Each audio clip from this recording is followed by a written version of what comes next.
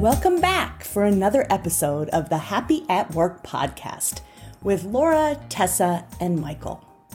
Each week, we have thoughtful conversations with leaders, founders, and authors about happiness at work. Tune in each Thursday for a new conversation. Enjoy the show.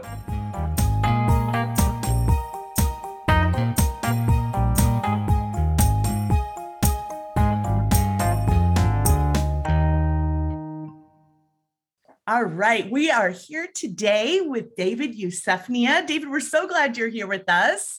Thanks for joining us. Thanks for having me. Yeah. Thanks for being here. So you're an IO psychologist, an entrepreneur. There's so many cool things about your career. I thought it would be fun to start off by telling us what you do and telling us about your career journey.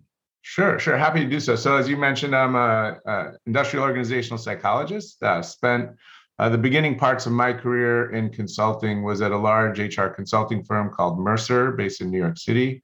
And at that time, helped them build their employee research practice. So we're doing a lot of the early work around employee engagement, culture, and climate measurement, and some of what becomes or has become kind of the people analytics space. There's a big shift in how that was done. First, I'm dating myself a little bit from going from paper-based surveys to web-based surveys. But the more substantial shift that impacted my career was moving from having a closet, full of servers to host your own survey and needing that team to manage that technology to the cloud and the whole notion of software as a service. And so I looked around the market and there were a lot of providers providing that service. So I decided to go out on my own, and I ran my own consulting business for about 14 years called Critical Metrics, worked with a wide array of clients over and over again. The New York Times, the Hampton Inn, Salesforce was a client of ours. And it was a great business, learned a lot about running a consulting business and managing a team and managing clients and their expectations. But always wanted to build a product-based business. And I was always torn because we had this steady stable of clients that were paying us to do some good work over and over again, and we had a whole system for delivering it. Or there was like, hey, go figure out how to build a product, and that's money going out and not knowing if it's going to come back in.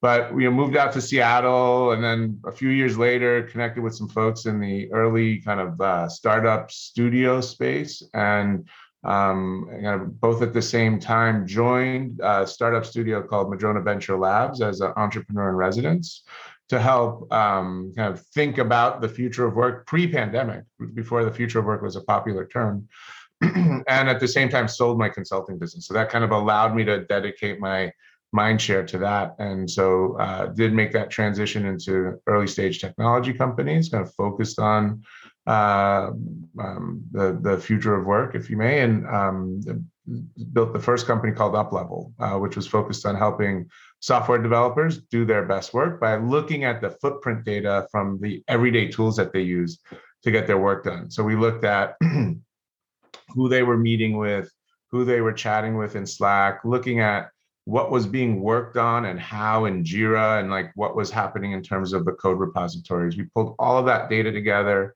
surfaced up insights around which teams might be at risk of burnout, or which aspects or which projects might be at risk of not shipping. And we got that company going back in 2018. We raised a healthy seed round for back then, I think even healthier for these days. And then as the pandemic came to fruition, wanted to work on something that was a little more kind of wider reaching instead of just software developers. And so we've been doing some advising work. I'm in the beginning stages of building the next startup potentially. And then in my free time, I'm teaching an HR analytics class over at University of Washington at the Foster School of Business. So always have my hands in a few different pots, if you may. Well, congratulations, David. That sounds like an amazing career, and congratulations on all your entrepreneurship or entrepreneurial activities. You mentioned the term future of work. So given what has occurred over the last couple of years with the Great Resignation or the Great Reshuffling, whatever you want to call it, what are your thoughts? Love to hear your thoughts on how you think the future of work will evolve. Yeah, no, it's a great question. I think it's still evolving. I think when I first started to kind of think about what was next, I gave the world a little bit of time to just settle down. And we know that remote and hybrid work is pretty much here to stay, I think, unless you work for like Goldman Sachs, right? Solomon wants everyone to come back into the office. I think that there are going to be some like changes for how we do our work, right? Like the notion of, do you need FaceTime to be in person all the time? Probably not, but I think that's going to have implications too. And, I think that there's going to be companies that are going to go fully back into the office. And I think there'll be companies that are going to stay fully remote. And then there's those that are going to try hybrid. And I think the hybrid ones are going to have the biggest challenges. Like if you either ever put everyone on a screen or put everyone in a conference room, and the notion of hybrid for larger companies, I think is going to create a lot of moving parts. And so I think, back in May of 2020, I posted a LinkedIn post with like my 7 or 8 predictions for the future of work. And then that became like a speaking topic over the last year and a half or two. And some of those have kind of bubbled up, but I think the notion of connection, like how are we connecting with people, becomes an important thing. And how can you understand how connected people are will be an area that I think companies are going to be focusing on. So if you look at like Microsoft, right? They're at the if you're a Microsoft shop, they know and have enough information about you to see how connected people are. But how do employees feel about that? To know that like every move it's like, every move you make from the police, right? Like I'll be watching you. Like that's something companies have to figure out legally, right? Like I talk about this with my students. Like all of the data that's produced within a company, the company owns, and they have the legal right to look at. Like every keystroke, every chat message, every website you look at when you're on a work computer.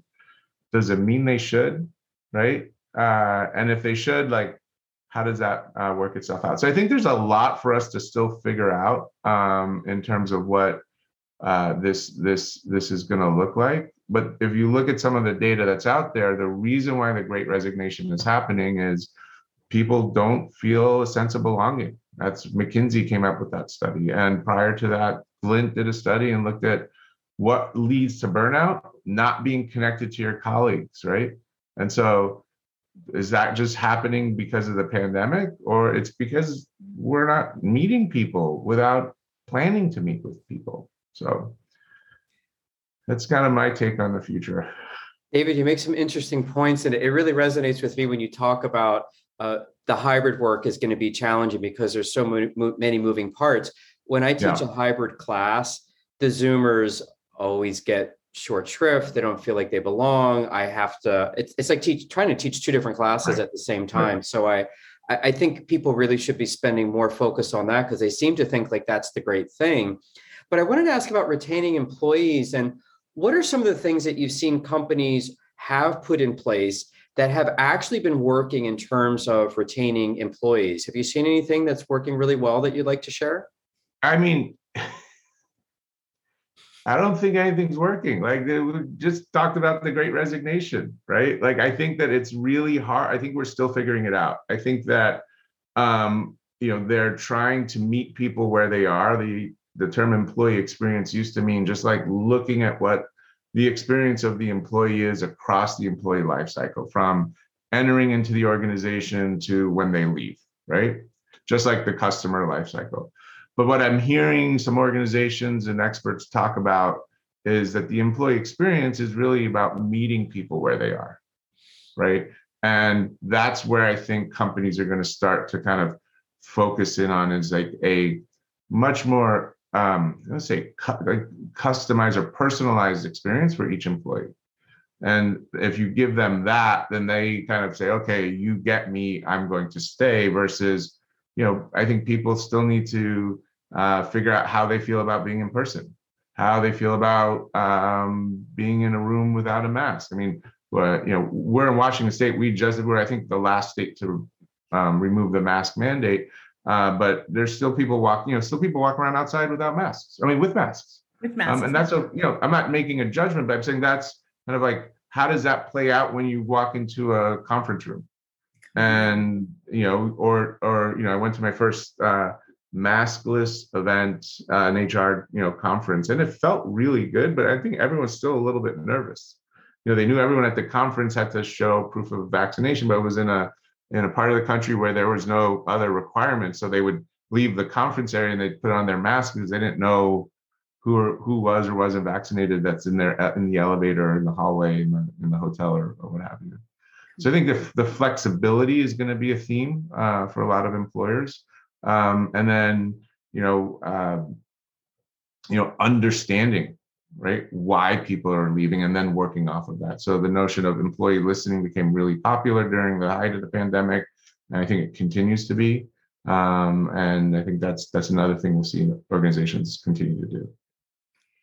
So David, I was just kind of thinking about what you were just saying. I'm also teaching a course at the University of Washington, and I was really surprised that all the students had their masks on still, even though it's not a requirement. So it's fascinating, isn't it? Just kind of how people are feeling about this whole experience and this transition. It's just wild.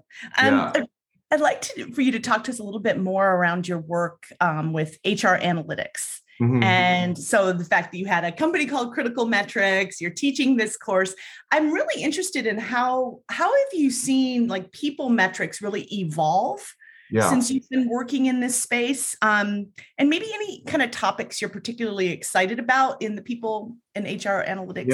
Yeah. So that's a great question. I think so.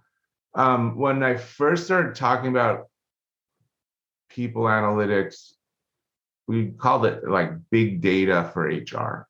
Yeah. And I think it was like the first set of like SHRM and HR conferences I started speaking at was around 2007 and 2008.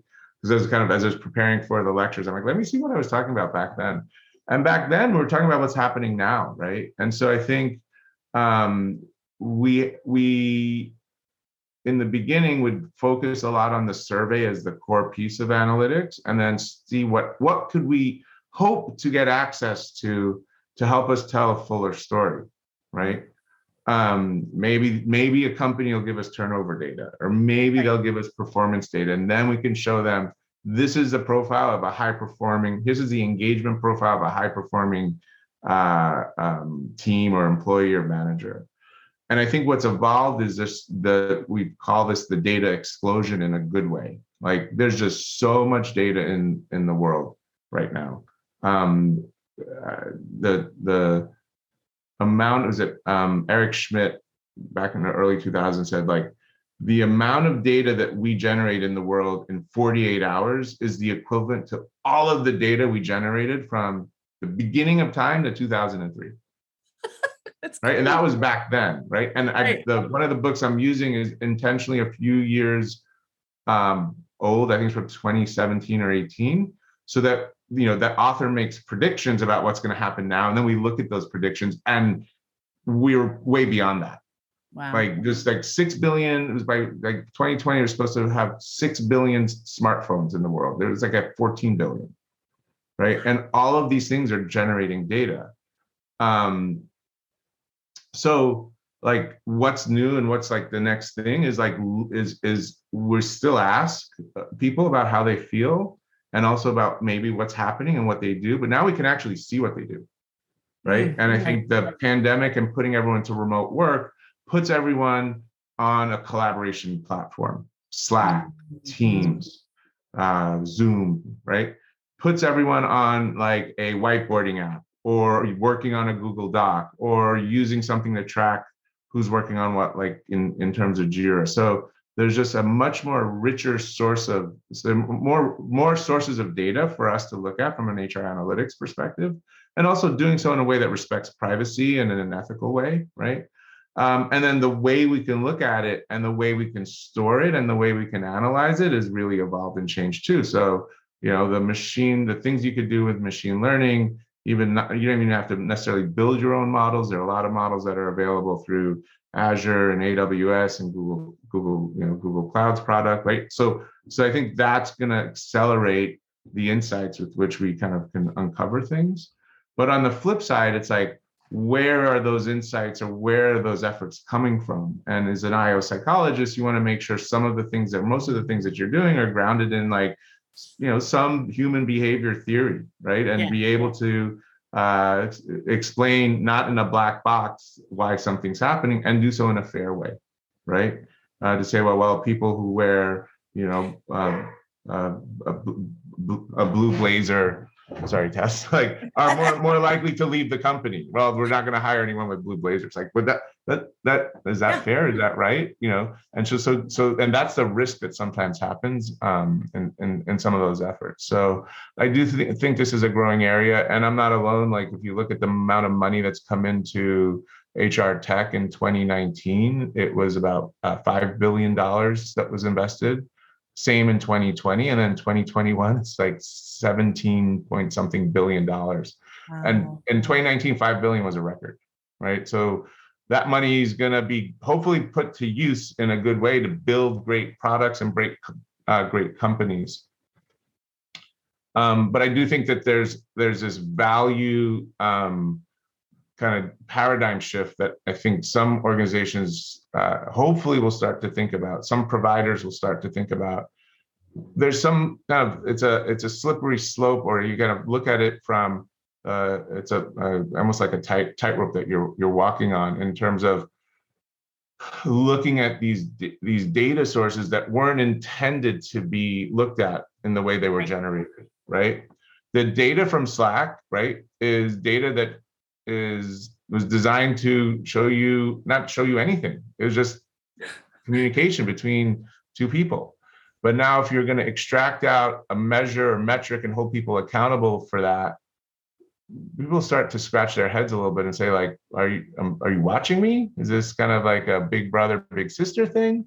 Do I game it? And what's the value to me is the individual that's generating that data. Mm-hmm. And so I think organizations need to think about that in terms of the value chain, and give value to the individual and say, hey, Laura, yeah, I'm watching not watching, but we're watching a lot of what you're doing on Slack. But as a result of that, I'm going to help you be a better manager. Right. Because I'm going to give you some nudges to say, you never talk to David anymore. And he's like, he asked you 18 questions on last week, and you answered one of them. You never replied, or you reply to him. There's a 3-hour delay when you reply to him, but for Tess, it's like 5 minutes, right? So like those are all things that you kind of have to think about, and you kind of extrapolate across like multiple data sources and multiple platforms, and I think there's a really big opportunity there. Yeah. Wow. Thank you.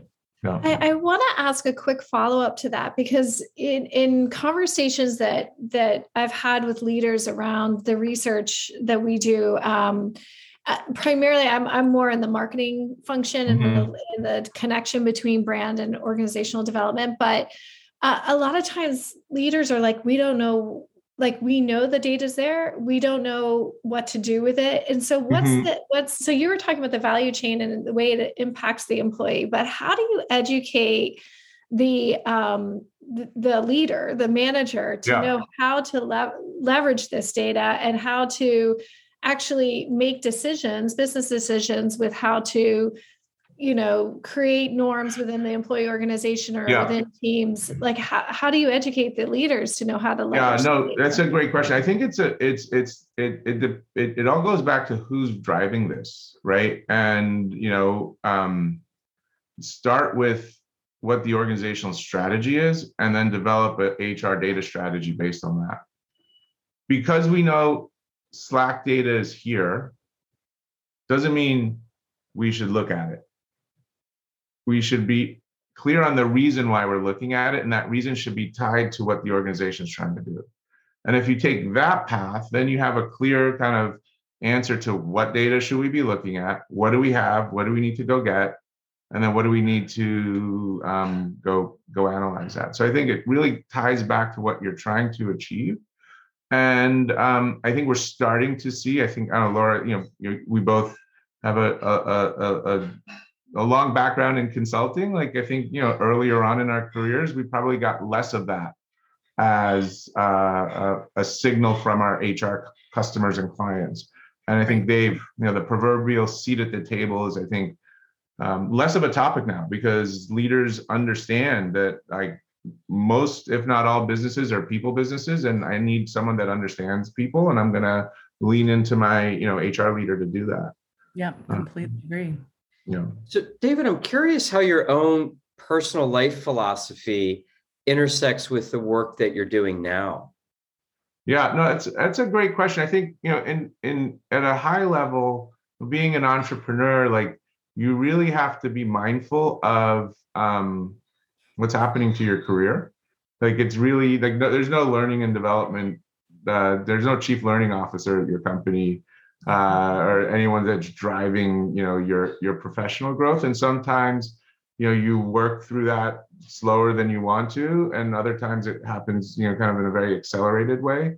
And so for me, from a personal life philosophy, I try to balance what is or isn't happening professionally with just being around a lot of different things personally. So I tend to dive into topics from a personal standpoint to grow and develop. And the pandemic allowed for me to learn a few things that I never thought I would learn, at this stage in my life. Like, I can now wake surf, and I can, drive an old truck. It's a 4-speed manual. Like, those are things that you kind of like just push yourself out there. And when you do that I think balances and pushes you to, learn about things from a professional perspective, is probably how I look at things. And then, there's just this notion of, what's the impact you want to have at the end of your career, and having, not that I'm there, but being able to leave a legacy. So because this teaching opportunity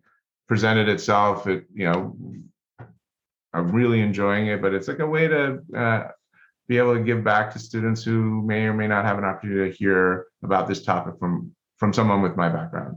And then I've always taken meetings with early career folks who are interested in career paths and things like that. And that's kind of, those are people I've met with years ago. I still, randomly met with years ago. We still keep in touch, and that feels like a good thing to do as well.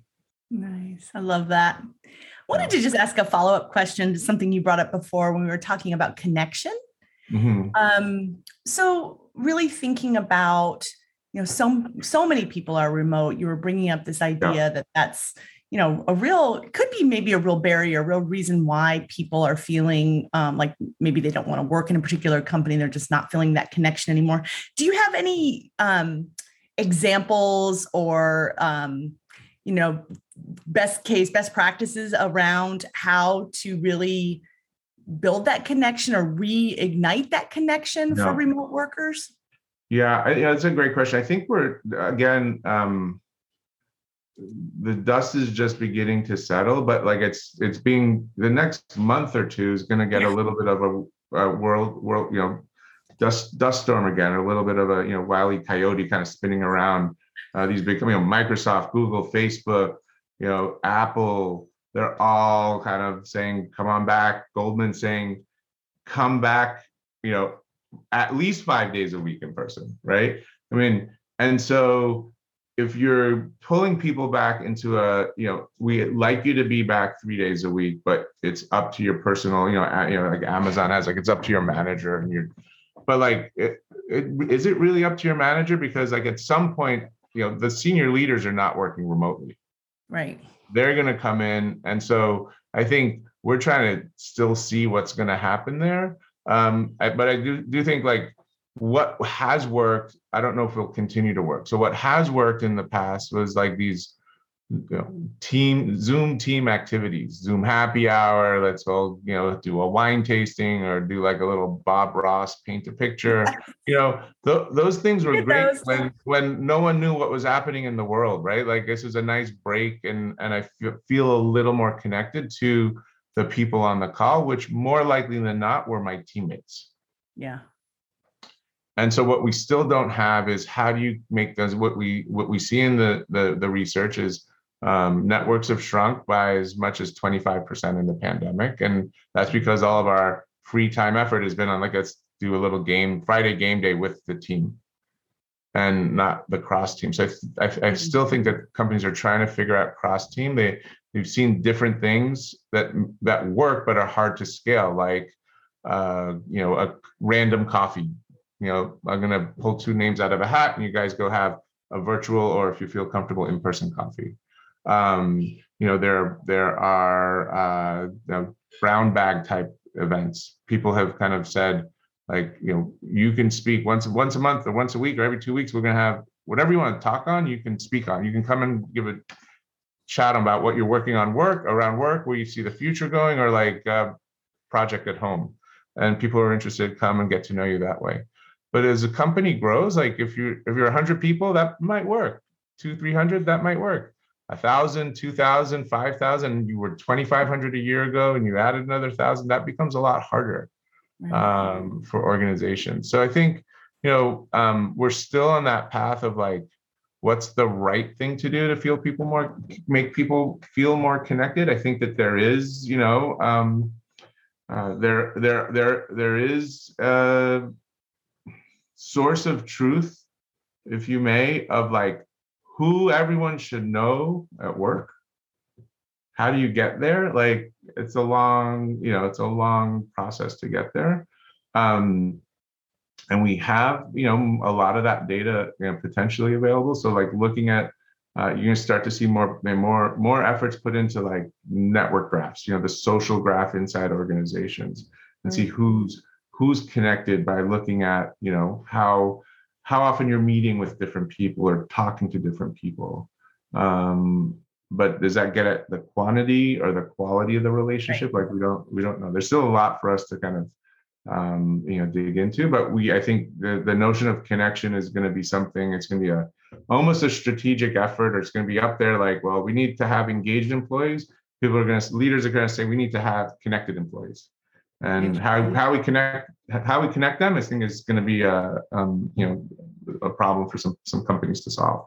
Yeah, for sure. David, this has been really great information, and I'm curious, as we close out the interview today, were there any great questions that we forgot to ask, or any thoughts that are on your mind that you'd like to share before you leave us today? I'm glad you didn't ask me to like grab the ukulele and play a song. It takes me a little time to warm up, but no, I think this covered a lot. I mean, the future of work, the future is now. It's the now of work, as some people are calling it, and I think that we still have a lot of work ahead of us. But I think the mindset of most companies is to take an approach that's mindful of where people are and meeting people where they need to be met, versus a heavy hand approach of this is what the future is going to be like. So, that's awesome. Yeah. Well, David, thank you so much for your time today. Really appreciate it. Thanks for your insights. Well, thank you guys. It was nice to meet you all, and I really appreciate it as well. We hope you've enjoyed this episode. If you'd like to hear future episodes, be sure to subscribe to the Happy at Work podcast and leave us a review with your thoughts. Are you interested in speaking on a future episode or want to collaborate with us? Let us know. You can send us an email at admin@happyatworkpodcast.com. And lastly, follow us on LinkedIn or Twitter for even more happiness. See you soon.